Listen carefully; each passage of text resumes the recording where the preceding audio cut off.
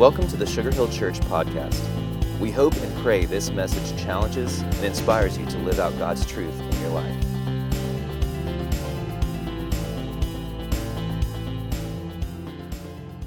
Y'all doing all right this morning? Y'all doing good? Yeah? Awesome. I was sitting over here and I was trying to figure out a spiritual way to transition from what Chuck was talking about sports to this moment, and I came up empty. Did y'all come up with something? How many of y'all are sports fans? You've been watching games all weekend long? Yeah. Now, how many of y'all aren't afraid to admit that you know nothing about sports? Anybody? Show of hands.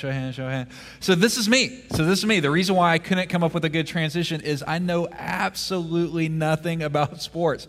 My dad was an electronics guy, so we never did anything outdoors. And so whenever people are talking about sports, I'm like, is there an app for that? I mean, really, I don't know anything about it. And so what I've learned, though, is if you work with people like Pastor Chuck or Tripp or anybody else that's going to talk sports, I've learned you've got to know how to fake the conversation, all right? And so some Monday mornings, they're like, man, did you see the game? And so my response is, can you believe it? Man, did you see that play? I was like, man, if they keep playing that way, then who knows?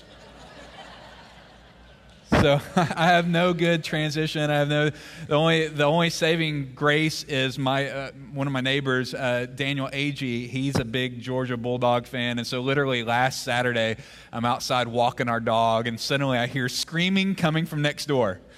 And so I'm like, do I need to call 911? What's going on? And nope, turns out that was the first touchdown for the dogs, and so maybe I'll learn something. But we're so glad you're here and to be part of this series. You are here. And I don't know about you, but for me, a lot of times I can be directionally challenged. I told you a while back about my dad. My dad was one of these guys that would always get a free map from the truck stop. He'd pull out the map and he would sort of highlight our route. And now, I used to be decent with directions, but now that you have it on your phone, I don't pay attention to anything, right? I just punch in the address. I listen to the voice in the phone yelling at me. And so sometimes I'm directionally challenged. And so when we're talking about, Google Maps, dropping a pin, where are you? You are here. I'm like, all right, there's something for all of us. Because what I found is in our day and age and in our lives, the question that we're asking is not, where does Google say that we are? The question we're asking is not, hey, am I going to make it to my destination, or do I know anything about Georgia Bulldogs? The question today is, if I were to drop a pin in my life spiritually, where is God in my life? Where's God in my life? And what I found so often is that oftentimes we equate how we feel to how close we think we are to God. Oftentimes we equate our circumstances to where we are with God. So when things are going great, we're like, man, God's blessing, God's awesome, He's amazing, I got this promotion, and I lost 5 pounds, and the Bulldogs won, and God is awesome. See, I don't know anything about sports, but I'm still working it in there, right? Is that good? Are y'all impressed? No, you're not. All right, so moving right along. All right, so oftentimes we think when our circumstances are great, then obviously God's there, and then sometimes we think, well, if our circumstances aren't great, then obviously God is not there. The problem with that is it's just not true. It's not true. And I was thinking about, there's a lot of great passages of the Bible. There's a lot of great stories. There's a lot of great places that we could go to. But today's passage is a powerful one because in it, we meet 3 or 4 teenage guys that were kidnapped from home. So think about their circumstance. Right, 4 teenage guys, they're like 15, 16 years old. They are kidnapped from home. They're taken thousands of miles away from home. Their houses that they grew up in were burned down to the ground. Their parents were probably killed or they were beaten nearly to death. And in the middle of that moment, they're asking that question, God, where are you? God, where are you at? God, if you're so loving, then why is this happening? God, if you're so great, then why are we thousands of miles away from home? Why have our families been beaten up? Why have our houses been burned down? And yet in this story, these guys figured out how to live in the middle of that. And that's the great tension that we're feeling this morning, because the truth is Sunday mornings at Sugar Hill are amazing. Right? When Pastor Chuck or whoever else on this stage, Pastor Hector, anybody else says, welcome home, I'm like, yes, this feels like home. Even watching online, we've had some people comment from the first service. They're like, I feel like I'm home. And that's amazing. But the truth is we spend more time outside of the church than we do here. right? We spend more time at work oftentimes than we spend time with our family. We spend more time in stressful environments that are outside of this place. And so the question is, on Monday, God, where are you? On Tuesday, God, where are you? On Wednesday, God, where are you? Throughout the rest of the week, whether it's home, whether it's work, whether it's relationships, God, where are you at? Because here's the thing this morning. Our closeness to God is not determined by our circumstances. Our closeness to God is not determined by are things going great or are they falling apart. See, our closeness to God has less to do with our circumstances and more to do with the vision of God in our lives. See, the story that we're talking about today is from Daniel chapter 1, and the thing that I think made Daniel so different, the thing that made Daniel stand out from everybody else was in the middle of his circumstances, he figured out how to live his life as if God is here. 1,000 miles away from home, ripped apart from his family and most of his friends, and yet in a hostile environment in the kingdom of Babylon, Daniel learned how to figure this out. How do I live my life in such a way that I really believe that God is here? That's my prayer for us today, that we would learn how to live in such a way that on Monday, Tuesday, Wednesday, Thursday, Friday, Saturday, Sunday, when the phone rings late at night, when we get that disruption in our appointments, that we would live as if God is here because he is. And so if you got something to write on, if you got something to write with, I'm going to ask you to jot down a couple of things about Daniel's life that I think made him so unique. What are those things that helped a 16-year-old in hostility, a 16-year-old in captivity, a 16-year-old in an evil kingdom? How did Daniel figure out how to live as if God was there? Because here's the end of the story. I'm breaking the rules as a communicator, as a preacher. The end of the story is that Daniel serves for like 80 years. Daniel serves 4 kingdoms. Daniel begins to help shape the future of the nation, even though he was a captive, even though he was kidnapped, even though his circumstances were not great. He figured out how to live as if God is here. If you have your Bibles or you have your device, check it out. Daniel chapter 1, verse 1, it says, "In the 3rd year of the reign of Jehoiakim, the king of Judah, Nebuchadnezzar, king of Babylon, came to Jerusalem and he besieged it." Now, I don't want you to miss that. I mean, it's easy to use words like besiege, captive, those kind of words because that's what's in the text. But literally, he rolls into the land of Jerusalem and he kidnaps them. He kidnaps them. And so you think for Daniel and his friends, you think for Daniel's family, they have literally been kidnapped and taken back. It says in verse 2, "And the Lord gave Jehoiakim, the king of Judah, into his hand with some of the vessels of the house of God, and he brought them to the land of Shinar, to the house of his God, and he placed the vessels in the treasury of his God." And so what happens is this king Nebuchadnezzar comes in Jerusalem. He takes them captive. He removes them from their land. He goes into the temple that's the place of worship of God. He takes all of these items that are set apart for the worship of the true God, and he takes them to Shinar. He places them in the temple of a false god. And so once he gets all of these young men, once he gets all of these young leaders, listen to what it says in verse 5. Well, let me back up to verse 3. So the king commanded the chief eunuch to bring some of the people of Israel, both of the royal family and of the nobility, youth without blemish of good appearance, and skillful in all wisdom, endowed with knowledge, understanding, learning, and competent to stand in the king's palace, to teach them the literature and the language of the Chaldeans. The king assigned them a daily portion of food that they ate and wine that they drank, and they were educated for 3 years, and at the end of that time they were to stand before the king. And verse 6 says, "And Daniel and his friends were part of that." Daniel in terrible circumstances, Daniel ripped away from home, figures out how to live as if God is here. Number one, if you're taking notes today, the first principle that comes right out of his life is number one, Daniel was rooted in devotion to God. There was something foundational. There was an anchor that was inside of his soul. There is something that even though everything around him is changing, everything around him is rocky, that everything around him is falling apart, coming unglued, coming unnailed, even in those moments, there's something inside of him that kept him centered. There's something inside of them that kept him grounded. Because the truth is, man, when we're not living in an ideal circumstance, when everything's not going great, when it does feel like things are falling apart, the temptation is to say, well, I'm just going to compromise. The temptation is, well, if everything's rocky around me, if everything's wavy around me, then I'm just going to live this way. It's not a big deal. It would have been easy for Daniel to live that way. It would have been easy for Daniel to say, look, I've been living for God my whole life. I've been a teenager that's been set apart for God, and yet God allowed me to be taken captive. It would have been easy for Daniel to justify it and say, it doesn't matter how I live. It would have been easy for Daniel to say, man, I'm away from home. I'm away from my family. I'm away from the temple. I'm going to do whatever I want to do. And yet there was something that kept him from doing that. There was something that grounded him. There's something that centered him. There was something in the middle of that hostile environment that kept him centered. And that thing was, he had a relationship with God that was real. That's it. Daniel was rooted in devotion to God, which means he had a relationship with God that wasn't an add-on. His relationship with God wasn't something he had only when it was convenient. His prayer time wasn't, well, we're going to have a big family meal, let's pray now.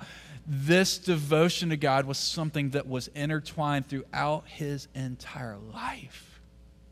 I mean, even if you were to do a study, I wish we had time to do it, we can't today, but even if you were to study his name and the names of his friends, they were all God-honoring names. They had significance, talking about who God is, that God's the light and the provider. And so you can tell Daniel grew up in this environment where he cared about God, he focused on God, he loved God. And so now, in the middle of captivity, when everybody is blending in, now in the middle of captivity where everybody's doing exactly what the evil king says, here's what it says in verse 8, and this one's in your notes in the app. It says in verse 8, but Daniel resolved. Some Bibles say it this way, but Daniel made up his mind. But Daniel decided ahead of time that he would not defile himself with the king's food or with the wine that he drank, so he asked permission from the chief of the eunuchs to allow him not to defile himself. The thing that made Daniel different is he purposed in his heart, and he said, I don't want to do anything that would hurt the heart of God. That's huge. To live as if God is here. To live when you get that phone call and the test results are not what you wanted them to be. To end up in an argument with the person that you love. To end up in that moment where things seem like they're coming unglued, they're breaking down. In the middle of that moment, to pause and to say, God is here. I'm going to be devoted to him because I'm in a relationship that is real and personal. Don't let your circumstances cause you to want to compromise. Don't let your circumstances to cause you to lose the big picture. Don't allow circumstances to say, well, I'm just going to do my own thing and I'll come back to God later. Daniel was rooted in devotion to God. And then number two, if you're taking notes, that devotion was refined in the decisions that he made. That devotion was seen by practical decisions. So for Daniel, he didn't disconnect his relationship from the rest of his week. See, often that's our temptation. When we don't live as if God is here, we compartmentalize our lives. We've got sort of our Sunday lives, we've got our Monday lives, our Tuesday. We compartmentalize, or we've got our work lives, we've got our Bible study lives. We compartmentalize it. We act one way, we live some way in certain places, and we live differently elsewhere. But for Daniel, that wasn't true. For Daniel, he didn't have sort of this God box and then this personal box and, hey, this is the way you live when you're home and everything's going great. Here's how you live when you're in Babylon and everything's falling apart. He didn't have that. Instead, his devotion to God was practical, and it was seen in the decisions he made. So look at it, verse 8.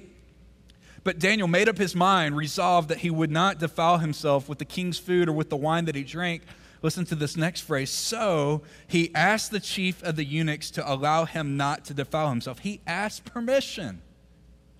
So he made a practical choice based on his relationship with God. And this is where the real rub is. This is where life gets lived out. To say, I'm going to live as if God is here. What that means is I don't just know it here. And what it means is I don't just know it here, but it means that I live it out in the day-to-day, the nitty-gritty decisions that we make. See, when I read Daniel 1, I had the benefit of knowing how the story ends. Right? If you grew up in church and you've heard Daniel's story, you're like, yeah, I know about the lion's den. He comes out all right. I know about the fiery furnace. That's going to be okay. We know the end of the story, but in Daniel 1, Daniel doesn't know the end of the story.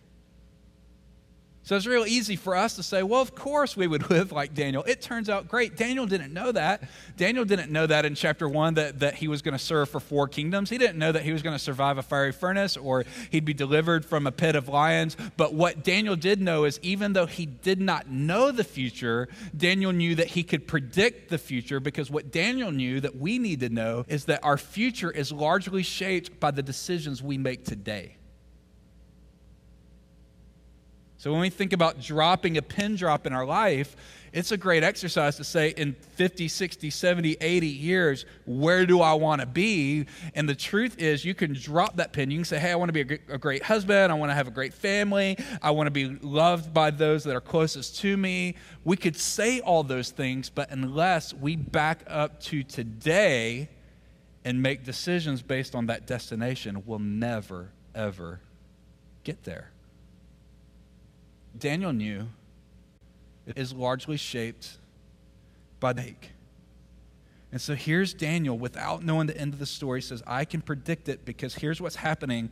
They have changed my address, no big deal. They have changed my clothing, no big deal. They've changed my name. I kind of liked my old name, but that name doesn't define me. They've changed my address. They've changed my clothes. They've changed my name, but now they're changing what I eat. And again, we're like, what's about what he eats? Well, the problem is there were some things that God said he was allowed to eat and not allowed to eat. So now he's living in a pagan kingdom, and he's got that tension. How do I live in this kingdom, but I serve a different king? And so I'm allowed to change my name. I'm allowed to change my clothes. I'm allowed to change my address. But the food that he was being offered had been sacrificed to false idols. So it was part of false worship. And it was stuff that would make him unclean to worship the true God. And so he's like, I can't change. All right, change my name. That's all right. Change my address. That's okay. Change my clothes. That's okay.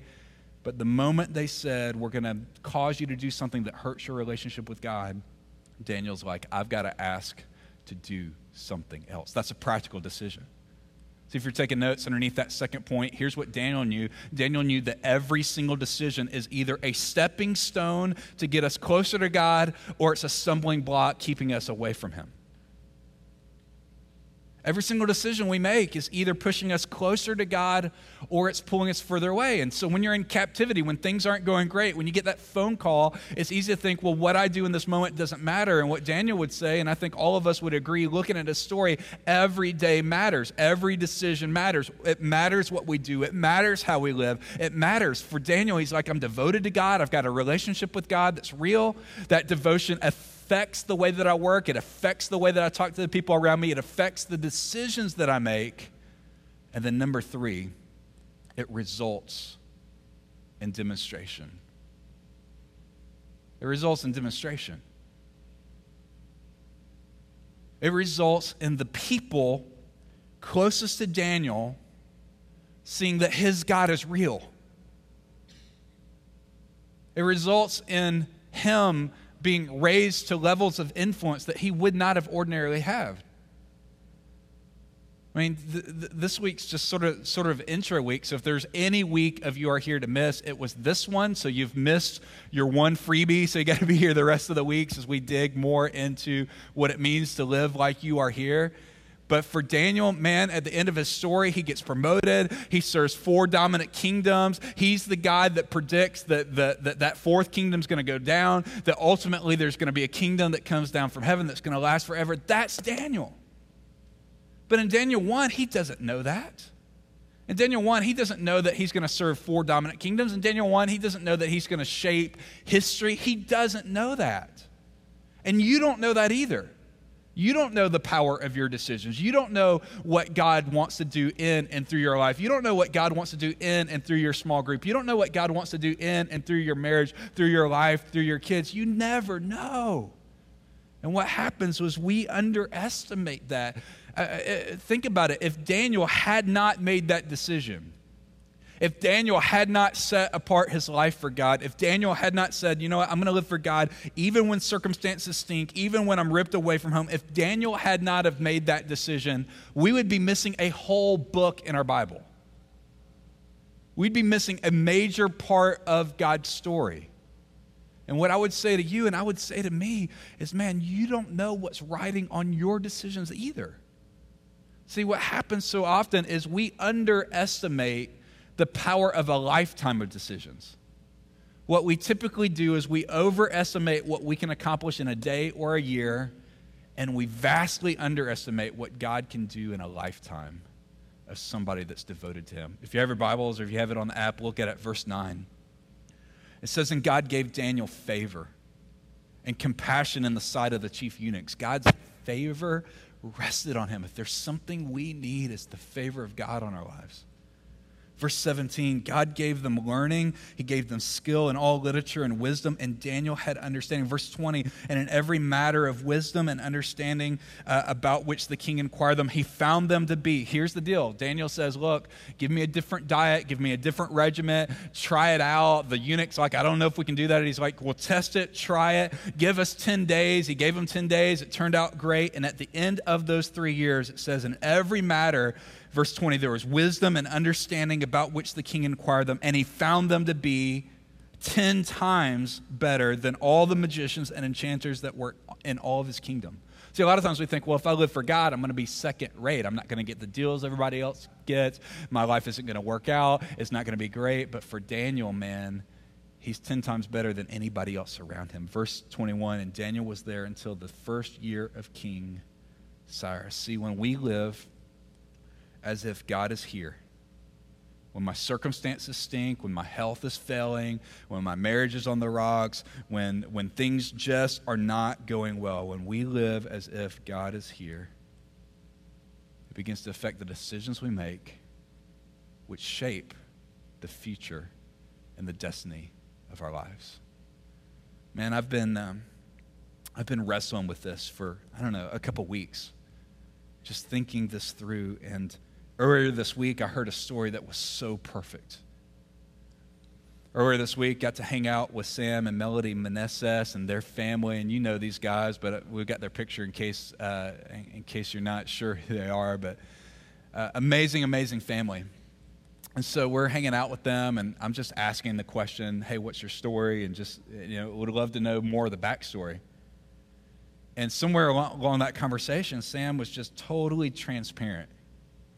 And as he's telling their story, he's like, man, before I got married, I was living back near my family. He starts describing his parents. He's like, they're an amazing couple. They were super connected to people in our community.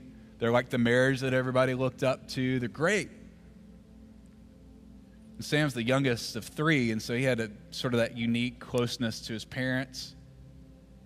And then somewhere along the way, his mom just takes off with her boss and takes a ton of money with them. And it just crushed him, crushed the family, crushed the relationship. They just took off, went from being model family to my mom's gone. And Sam was, months away from proposing to Melody. So there's this whole part of his story that still is yet to be written. His mom knew about that stuff before, and yet now she's not part of that story anymore. And so for years and years and years, no communication, no contact, no part of our lives. And then Sam was saying, 10 years into this, he finally was going to go see his mom and her new husband. He's like, the whole way there, he's thinking, there's so much I'm just going to go off about. All the wrongs that were done, all the brokenness, all the pain. It's like I was locked and loaded. I was ready. But like a day before that conversation, he senses God place on his heart 2 words. It's like God's just pressing it in his soul. Just say, Just say, I'm sorry. What? I mean, he wrestled with that. I mean, she's the one that did wrong, and they did wrong, and it's ugly. And he's like, I just sensed God wanted me to say, I'm sorry. So sure enough, the next day, they're sitting down, they're about to have a conversation. And he doesn't want to say this. He doesn't. That's not what he's feeling. But finally, he's like, there's something I'm supposed to say. I'm sorry. He said in that moment, it's like the walls came down. As soon as he said, I'm sorry, they're saying, we're sorry. And they're crying and they're talking about it. Is their relationship perfect now? No. Does that mean all the circumstances are great now? No. Does it make that season of his life fun? No. But there's something freeing about living as if God is here. And so you come to nights like fall night of worship and you see Sam up here, and I don't even know what you call it, but he had a couple of drums up here.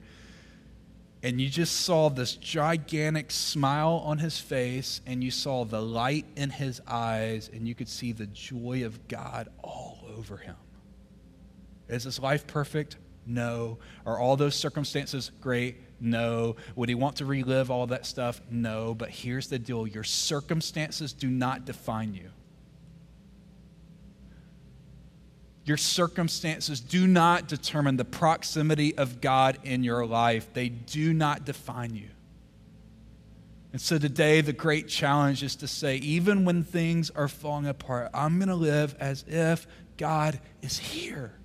Whether that's a broken relationship in your family, or whether that's, hey, I see somebody in need when I'm out to eat today. I'm going to live as if God is here. In fact, inside your bulletin, there's a little red dot that's stapled in there. Those of y'all that behaved, it's still there. Those of y'all that were playing around during the service, you've already stuck it somewhere. What I want to encourage you to do is I want you to take that red dot and I want you to place it somewhere this week where it feels like you're away from God. What is that place where there's tension? What is that place where it feels like you're all alone? Would you place that dot there this week as a reminder, God is here? For me, I had a hard conversation with one of my family members a couple weeks ago, and so my red dot is sitting on the receiver of my phone as a reminder that even in those difficult conversations, God is here. I was talking to somebody in the lobby after the first service. They're like, man, that's work for me. And so he's like, I already know where I'm going to put my red dot. He's like, I'm going to put it at work. I was like, man, we got an extra pack of dots if you want to put them everywhere. He's like, yeah, I'm going to put them everywhere. I don't know where that is for you. It may be on the dashboard. It may be on your mirror. It may be in your wallet. I don't know. It may be, I don't know where it is for you. But this week, would you take that dot? Would you place it in a place to remind you God is here? And then what I'd love for you to do is to take a picture of where you place that dot. If you're on Instagram or Facebook, hashtag it with "you are here." Or if you don't have any of those things, email that to us at here@sugarhillchurch.com, here@sugarhillchurch.com, and we would love to know how to pray for you. But let's stand together as we pray. And as we stand together and as we pray, my request is that this song that we sing would be more than just a song on the screen. This would not be a chance to, I'm going to get ready to leave. My prayer is that these words would be our prayer today. Because it's not your circumstances, it's the presence of God that's going to make the difference. Father, in the name of Jesus, we thank you for the hope that's in this place today. We thank you that we're not defined by the circumstances in our life. We're not defined by the hurt and the pain. The number one thing that defines us is our relationship with you.